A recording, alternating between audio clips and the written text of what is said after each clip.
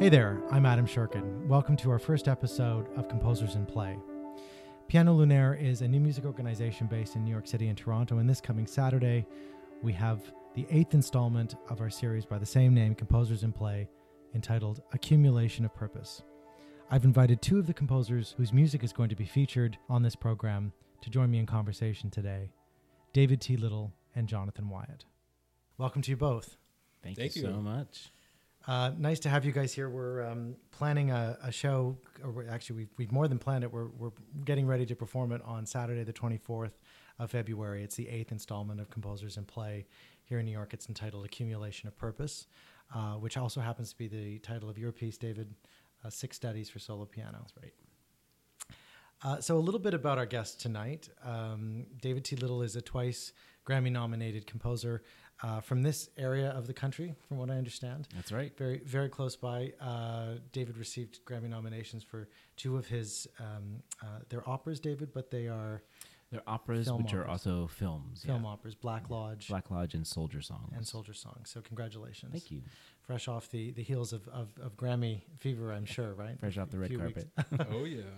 And David tells me that he's just finished a new work entitled Sin Eater. Mm-hmm. Sin Eater, which is another theatrical work for choir and string quartet, which is commissioned by The Crossing.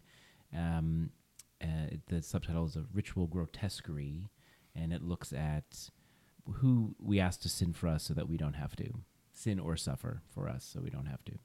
And is this for a similar combination of forces that you've written for in the past, or is it a new? No, this is a new instrumentation. This is a new one. Yeah, choir. I've written for The Crossing before. I have a piece for The Crossing, which is 24 voices and ice. That piece is a sort of smaller subset of a sinfonietta. This was string quartet with also synthesizer and percussion. Oh, okay. Which are played by the choir. Great. And sandpaper blocks and a couple other small things that they play throughout. But yeah, it was really fun. It's about a 70-minute piece, semi-staged, and we did it in the fall in Philadelphia and working on plans for some future performances, and we recorded it as well. So that'll hopefully be, I'm not sure the timeline for the release of that, but that'll be on the horizon from The Crossing. So excellent. Well, we'll keep an eye out for that. Terrific. And Jonathan, you're recently we could call you an emerging composer, I think is fair to say, with lots of experience and ambition. You've written a wonderful new work entitled Pharmacy that I'll be premiering on Saturday, which we'll get to a little bit later. But as far as your catalog as it stands, would you call yourself sort of more of an instrumental composer at this point? Or? At this point, sure. Yeah, I've done a bit of everything in terms of film and stage, but I'm definitely focusing on the concert stage at the moment and getting as much instrumental music out there as possible.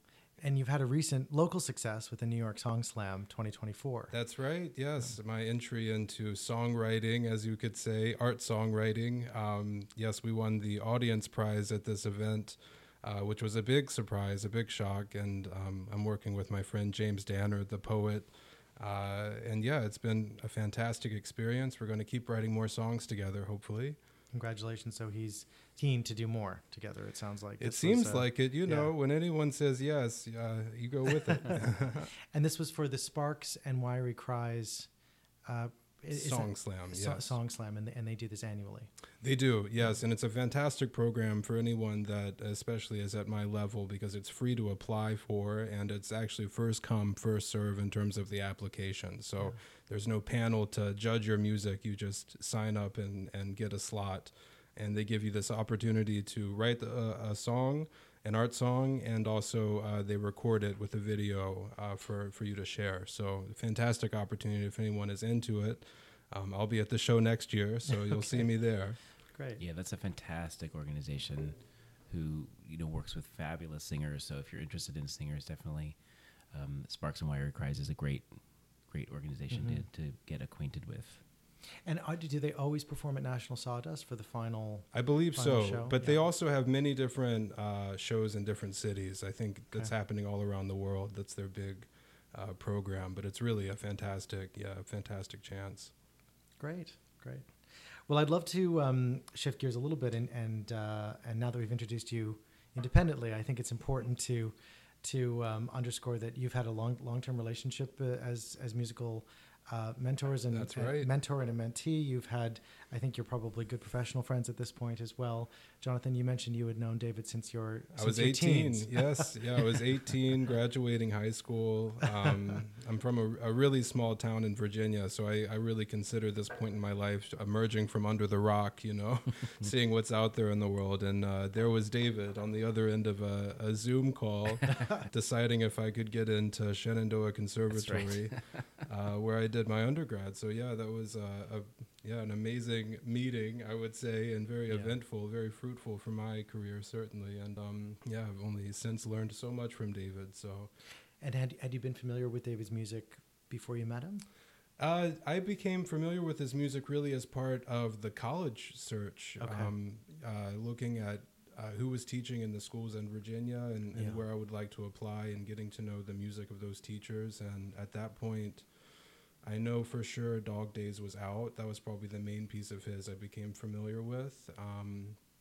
And then, I certainly learned more as I got to know him. But I came in, knowing Dog Days and knowing he was kind of kooky. He was writing these crazy dark operas. And from where I was from, in my position, I only knew opera from Verdi and, very old school opera. So it was my introduction both to David and to modern opera in one sitting, it seems. That's great. And David, I mean, it's safe to say you're really a big component, a very successful aspect of your career has been opera writing. Yeah, opera and stage work is a big part of my life, and really, I think how I think about music in general. Everything is dramatic in some capacity, even if it's a concert piece. And I think even Accumulation of Purpose has that quality. I mean, that there's definitely a sort of moment in the piece where it's very clearly the sort of climactic moment, the motivic material that cycles through and returns, sort of structured dramatically. So, I'm always thinking about theater and drama. And it's funny, when Jonathan and I first met, so I was teaching at Shenandoah. I taught there pretty briefly, actually. It was only about 3 years I was there before coming back here. I was from here originally, and went from Shenandoah to Manus, where we all met. We met before, but where we all sort of got acquainted. So I was interviewing Jonathan for admission to Shenandoah, knowing that I wouldn't be there the following fall. Right. So it was a funny sort of situation where I was like, well, this guy's great. Somebody's going to have a really good time working with him. And then it ended up, Jonathan Newman came in, and that ended up working out really well. But then we sort of got to know each other through the New Music New York program. That's right. So when I was leaving Shenandoah, I was sort of, it was kind of a bit of a crossfade overlap transitional sort of thing where I was still involved in some capacity. I had some changed title, and I was basically organizing this trip for the students from Virginia to come to New York during their spring break and just have like a really hardcore new music week in the city. And it was hardcore. It was like really jam-packed, like 3, Yes. like multiple shows a day, and meetings at BMI and ASCAP and publishers. And basically I was like, hey, everybody I know, there are these cool students coming from Virginia. Let's show them what's up. And so we sort of got to know each other on that trip. Totally. Because we were sort of just like hanging out. Running from show to show. Yeah. And then I guess that was a couple of years. I think you did that more than once. Yes. Right? I was on the inaugural New Music and New York trip, and then I did one more my senior year. And I think they still do that program. Oh, that's cool. Which is really awesome. Yeah, it's fun. It's a really fun program. Yeah, definitely. And that was a huge eye-opener for me in terms of what New York could be. And I think I probably made my decision then that this is where I need to be to do what I want to do. But I remember meeting so many professionals on that trip, the panels that David organized, the composers that I met. I met Missy Mazzoli and Claire Chase. We did ice shows, all this, eye-opening stuff that you just can't get in Virginia. So it was awesome. Yeah. You can, but not all in one week. No, certainly not. Yeah, it has to be spread out a little more, I think. But yeah, those were really fun. And then so we sort of got to know each other through those, 1 week a year kind of hanging out in New York. And then I don't remember if you reached out or if you just applied or what, but probably both. We were in touch, yes. and so then Jonathan came to Manus. and we worked together for 2 years there, which was really fun. Coming to Manus was certainly, it was nice to have a school like Manus to be accepted into and to come to, but also moving to New York was huge for me. Yeah. And David, I felt like, I was pretty comfortable with, for better, because I felt like I wanted his perspective on my music, and I definitely got it in those 2 years, but also it was a sort of, felt like a safe space to move to New York, an exotic new city, but it's sort of a familiar person to come see every week with the music. So, it was a very welcome time to be at Manus. And it sounds like there was a lot more support and information and indeed education you were getting outside of your composition lessons. There was sort of a way to experience the city and to be a well-rounded artist, it sounds like, that you were learning. Certainly. Yeah, absolutely. With David's guidance and, more just like a thumbs up, go to everything you can. Yeah. David, can I ask about your past as a teacher? Was teaching something that you always did alongside your compositional career, or did you come to it a little bit later on? Yeah, I mean, it's always been, so education is a thing that I care about very much. My parents are both educators, so I grew up in a family, and actually beyond my parents, a lot of my family members are educators of some kind. So I really grew up in that world.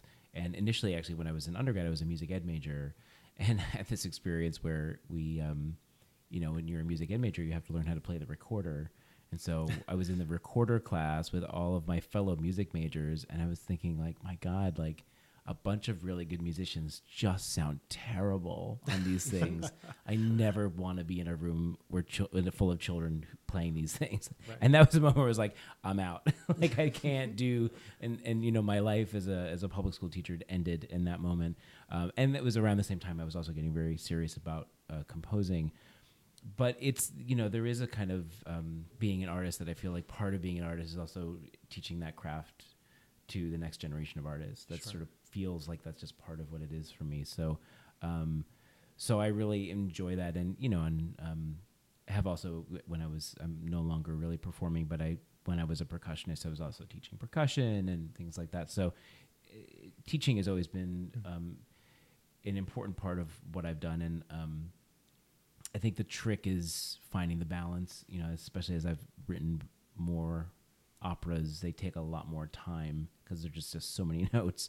So you have to find the right balance between, playing and writing and any sort of administrative stuff that you do, and then teaching as well. So I think, I would say about 6 or 7 years ago, I realized like it's just about finding that balance, and whatever the various components are for an individual, it's just how they balance, and so you feel like you can do everything you want to do. Yeah, certainly the art of teaching composition doesn't come easy to everyone, right? It's still a little bit of an enigmatic business. It's a weird thing. We don't really ever learn how to do it. We sort of, one of the difficulties of it is we often teach how we were taught.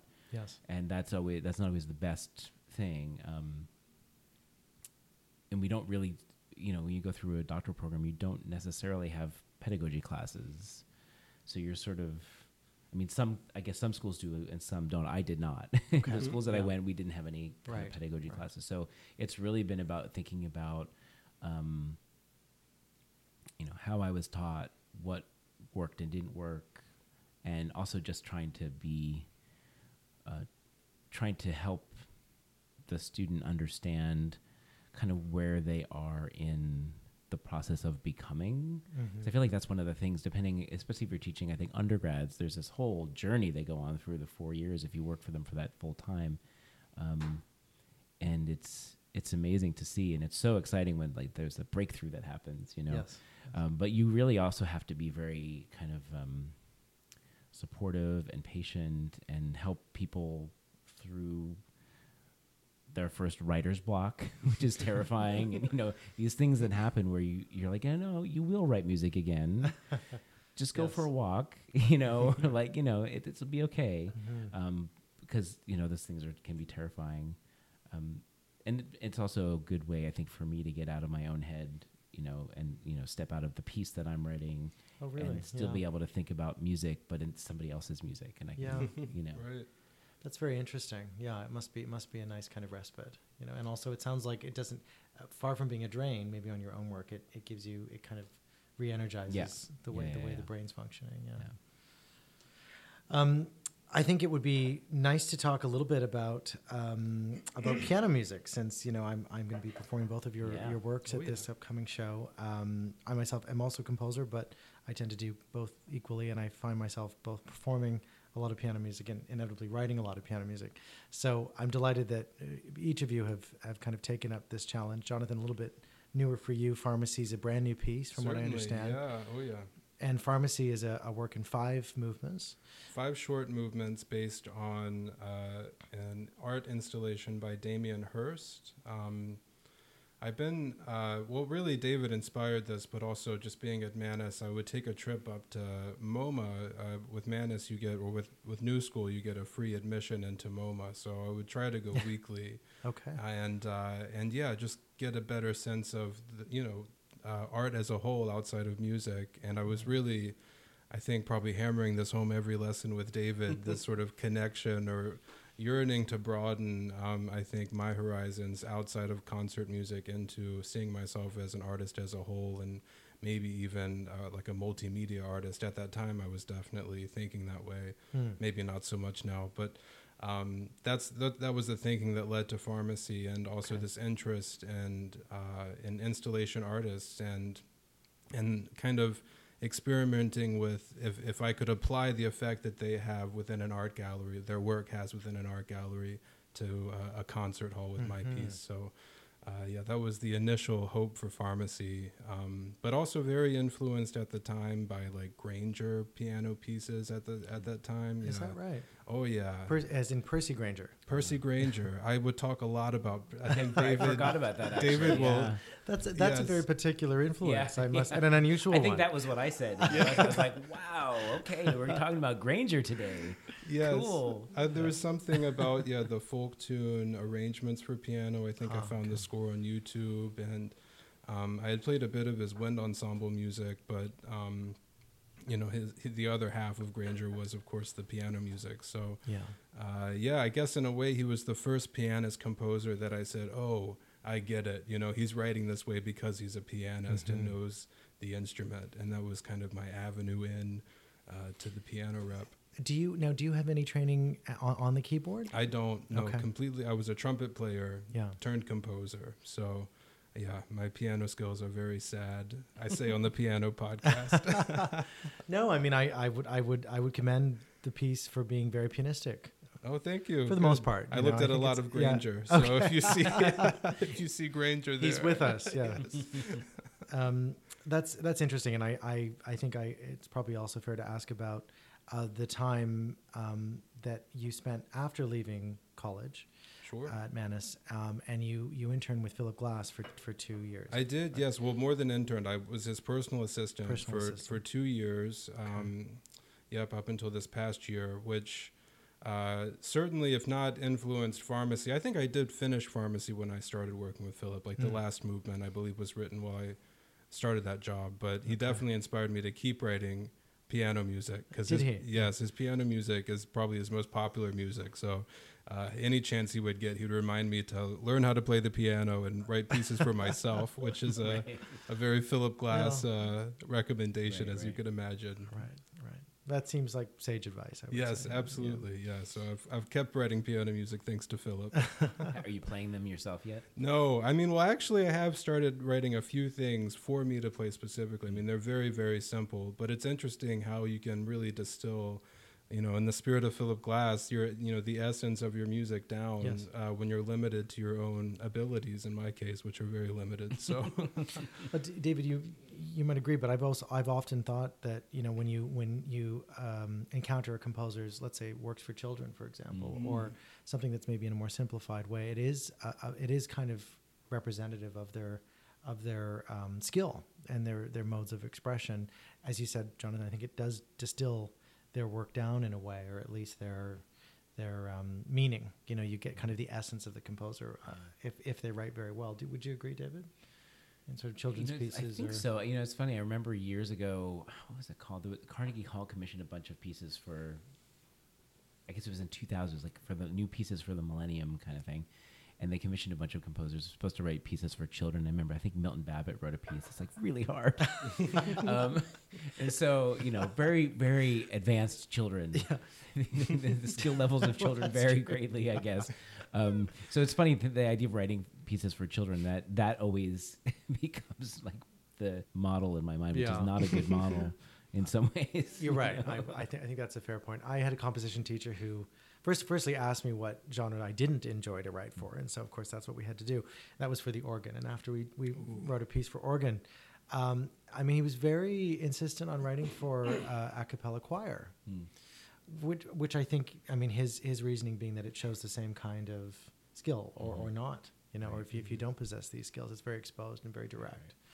So that might be another way. It doesn't have to be for a children's choir necessarily, but I think that's a fair point, Jonathan, that glass made to you, right? Right. Yeah. And certainly playing it yourself is, in its own way, a great piece of advice too, because as a composer, it, limits your overhead, and also you can certainly maximize, your own presence, and your engagement. So, take control of the means of absolutely production. Yes, correct, and start your own ensemble while you're at it, right? Well, and you're in good company.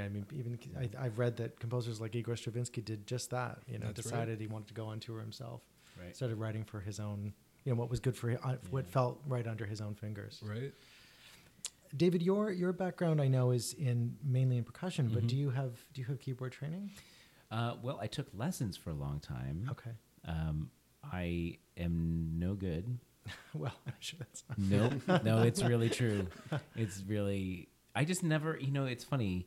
I think as a drummer, because most of my life, yes, my undergrad degree is in percussion, but really I'm a drummer who studied marimba to get a college degree, right? Like I didn't really, I didn't love playing marimba. I didn't love playing Bach and marimba. It didn't, there were things that I enjoyed about it, but it really, like the physicality of drumming is the thing that I was always drawn to. And I think the idea that, for me, sound is produced by an arm holding a stick, hitting something. Yeah. So to translate that to fingers on keys, I could never do it. I could never make that make sense to me somehow. So I studied piano in high school and in college as well. I took lessons with this terrific man, Galen Deibler, who's the most lovely, most patient person. And we basically just ended up talking about, I was definitely that student who was like looking for life coaching. And also I'll play this thing that I was supposed to practice at the very end. Like I was totally that guy. Right. But I felt very anxious about writing piano music, and I didn't write it until Elegy Monsters Are Real. And that piece, as you know, is very sparse and very pared down, and it's not pianistic. It's like anti-pianistic. Sure. Because I think I was so afraid of the idea of trying to write something idiomatic because I didn't feel like I understood it physically. And so a lot of my work has been strategies around that, I think. And this recent piece, Hang Together, which is going to be premiering, I think, this coming fall, I believe. It's all about dividing the keyboard in half and having things run parallel to each other in contrary motion, which is a sort of formal conceit that isn't about pianistic playing at all, but sort of helped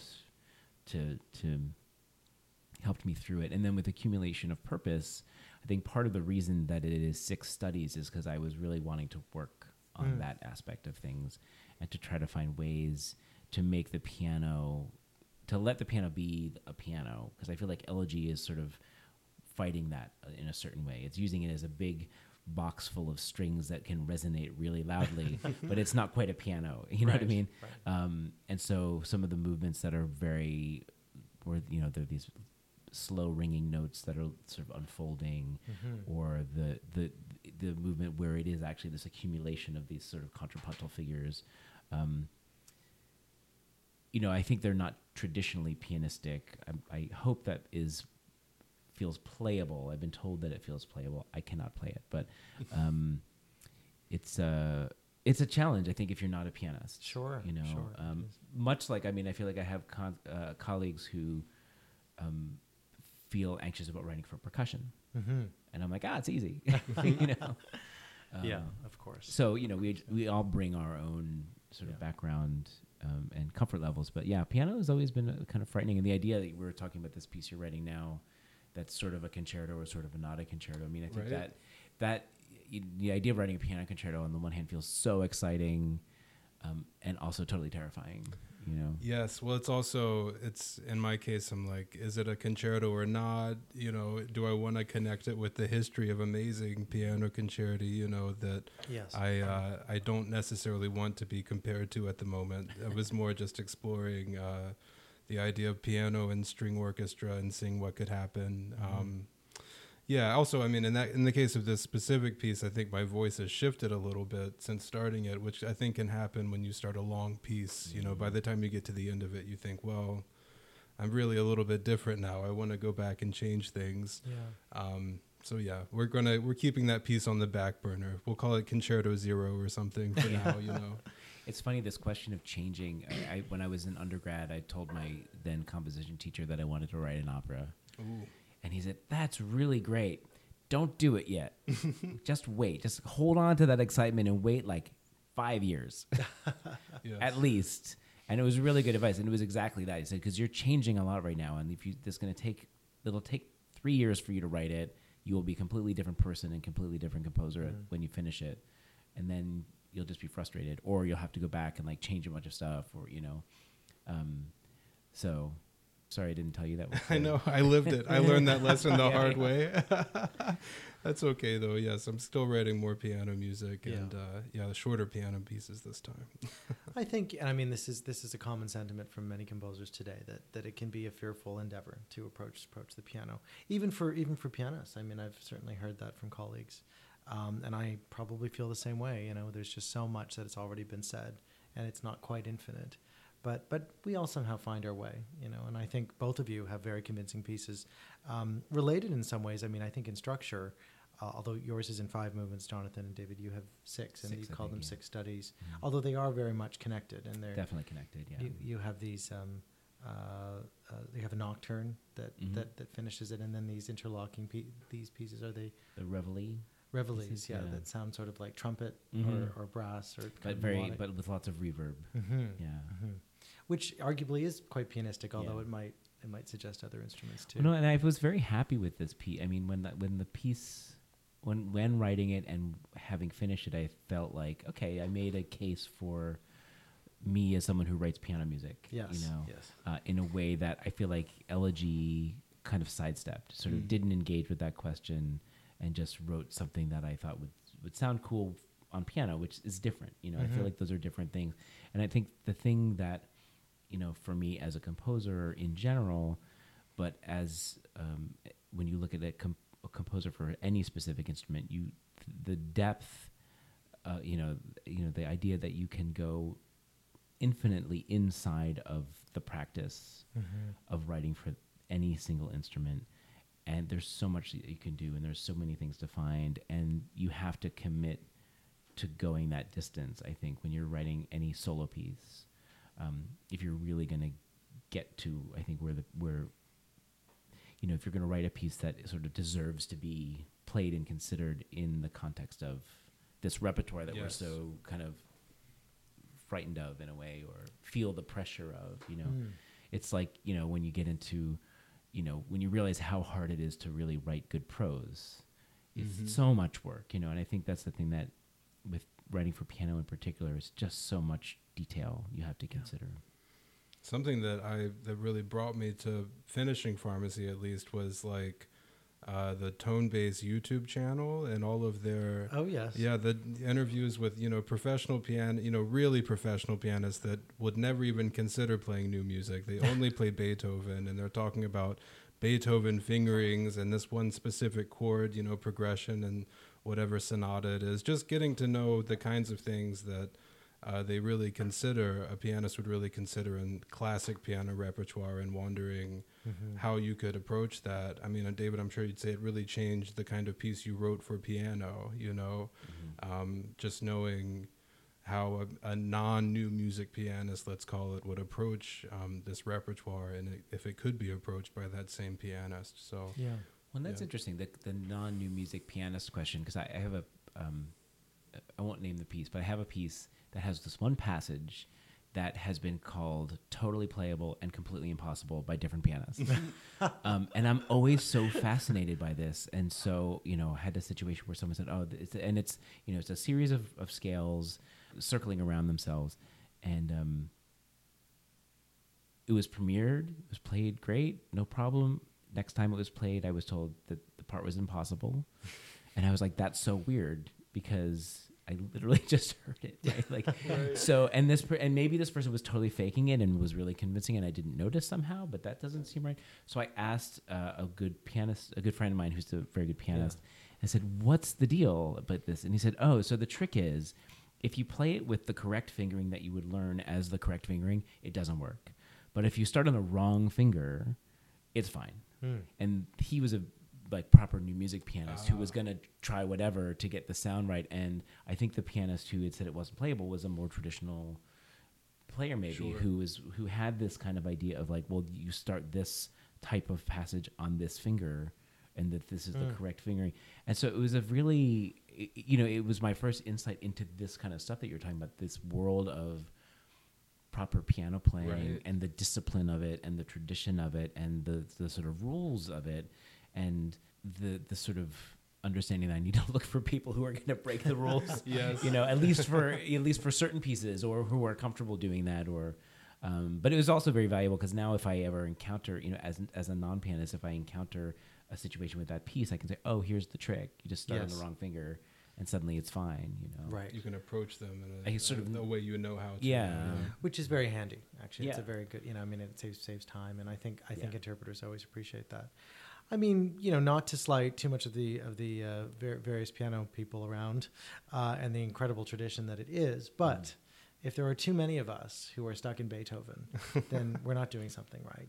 If that performance practice has not evolved, if we're back in 1910 with fingering, even from someone like Debussy, who wrote a lot of piano music, so much has happened since. I mean, you just don't have to look much further than the Ligeti etudes. Right. And I think some of these pianists that maybe you're speaking and have worked with, do have that experience. So it does come from a lineage. It's not as set in stone. It's not as canonic. Well, and there's several lineages too, right? Sure. There's that idea of these sort of parallel paths that are equally, and I don't want to suggest that like a new music, someone who's really willing to do crazy stuff is still very serious about technique, and they have to be, because the stuff that they're playing is often fiendishly difficult, so you can't do that without technique. It's like singers too. You talk about a singer like Barbara Hannigan who can do anything. It's like, well, it's because she's got great technique, right? So it's all connected, I think. Yeah. And I think that gap will be bridged with time. I would love someday for, Pharmacy to be played at like the Clyburn or something super old school, I think we're only a couple years away. Maybe I'm being too hopeful. Yeah. No, I think it's nice to be hopeful, and we certainly will get there. But yes, there's a certain cohort that is stuck in time, I would say. And Beethoven's wonderful, as we all agree. Yeah, there's also there's a world where that's, this is one of those parallel lines where like you can live your entire life in new music, you can live your entire life in early music. You can, we live in a world and a culture where there is room for all of those things, which I think is so important and so great. And so it's sort of partially about finding your people, but also being really aware of the different paths that are coexisting, and learning to sort of honor and respect and appreciate them, and hopefully work with them in some capacity if that kind of makes sense or is possible. Right. It's not always possible, but especially if it yields such inspiring results, it gets you, kind of gets your creative juices flowing, and we can face our fears, like writing for solo piano. There we go. Well, it's been a real pleasure having you both here with us today. Thank you again. This, as I mentioned earlier, this comprises the very first, the pilot, if you will, podcast episode for Composers in Play. So I can't think of a better way to kick it off. Jonathan, I wanted to first ask you if there's anything you want to share with our listeners, socials, and how to learn more about your work. Oh, sure. Yeah, you can find me at @jwyattmusic on Instagram and on TikTok if you're there. I post sort of process videos about composing and studio updates about what I'm up to. I'm writing a lot of music this year, so if you like to follow along, you can find me there. I'm also on YouTube, Jonathan Wyatt. Would love to have you take a look at it. Terrific. Well, I've really enjoyed your process videos. You call them process videos, I guess. Yeah. And I also have the score shorts that I'm throwing a score down on my kitchen table. I've done one with David. Thank you, David. Yeah, I need to do one with you, Adam. Yeah. Anytime. That's a lot of fun. Just trying to engage with the new music community and see what can happen online, maybe in a way that isn't quite happening enough. So no, it's great. It's wonderful. Trying to put it out there. Terrific. It's a great initiative. Thank you. Thanks. And David, how about yourself? Where can we find more about your work and what's up next for you? DavidTLittle.com and David T. Little or David T. Little Music on all of the various socials, Instagram, not TikTok, but YouTube, X, formerly Twitter. I think that's all of the ones that I'm on. And West Coast people, in April, Opera Parallel is doing a double bill with my one-act Vinkensport, my one-act comic opera. It's a double bill with Laura Cartman's opera Balls. So they're calling it Birds and Balls. It's going to be really fun and wild. And Laura's piece is about the Billie Jean King Battle of the Sexes tennis match. And my piece, Vinkensport with Royce Fabric, is about the strange Flemish folk sport of finch sitting. And then in the fall, be premiering a big monodrama in I think I can say in Virginia. I won't get more specific than that in terms of location, but it's an adaptation of Garth Greenwell's novel What Belongs to You, which I've written for Kareem Suleiman and Alarm Will Sound. I'm really, really excited. I've been working on this since 2000. Wow. So I'm just doing the final revisions now and about to send it off. So I'm really excited to share that with the world. It's a piece I'm really, really, really happy with. So thrilled to get that out there. Well, congratulations. Yeah, fantastic. I think that's an award-winning novel by Greenwell. Yeah, it's a gorgeous novel. If people don't know. And Garth's writing in general, I mentioned earlier, the challenge of writing really great prose, and he's just one of these writers who you read it and you're just so inspired by the kind of perfection of it. It's really stunning. Nice. He's also really nice, and that's always a bonus. Yeah, that helps. Has he been a part of the libretto, or have you? So I adapted the libretto myself, but he gave his blessing. He's given some notes. Has been very, very supportive of the whole project, and it's been really a great collaborative world to live in. Yeah. Terrific. Well, we'll keep an eye out for that for sure, and an ear. Thanks again to you both. I'll see you on Saturday, Piano Side, here in New York City.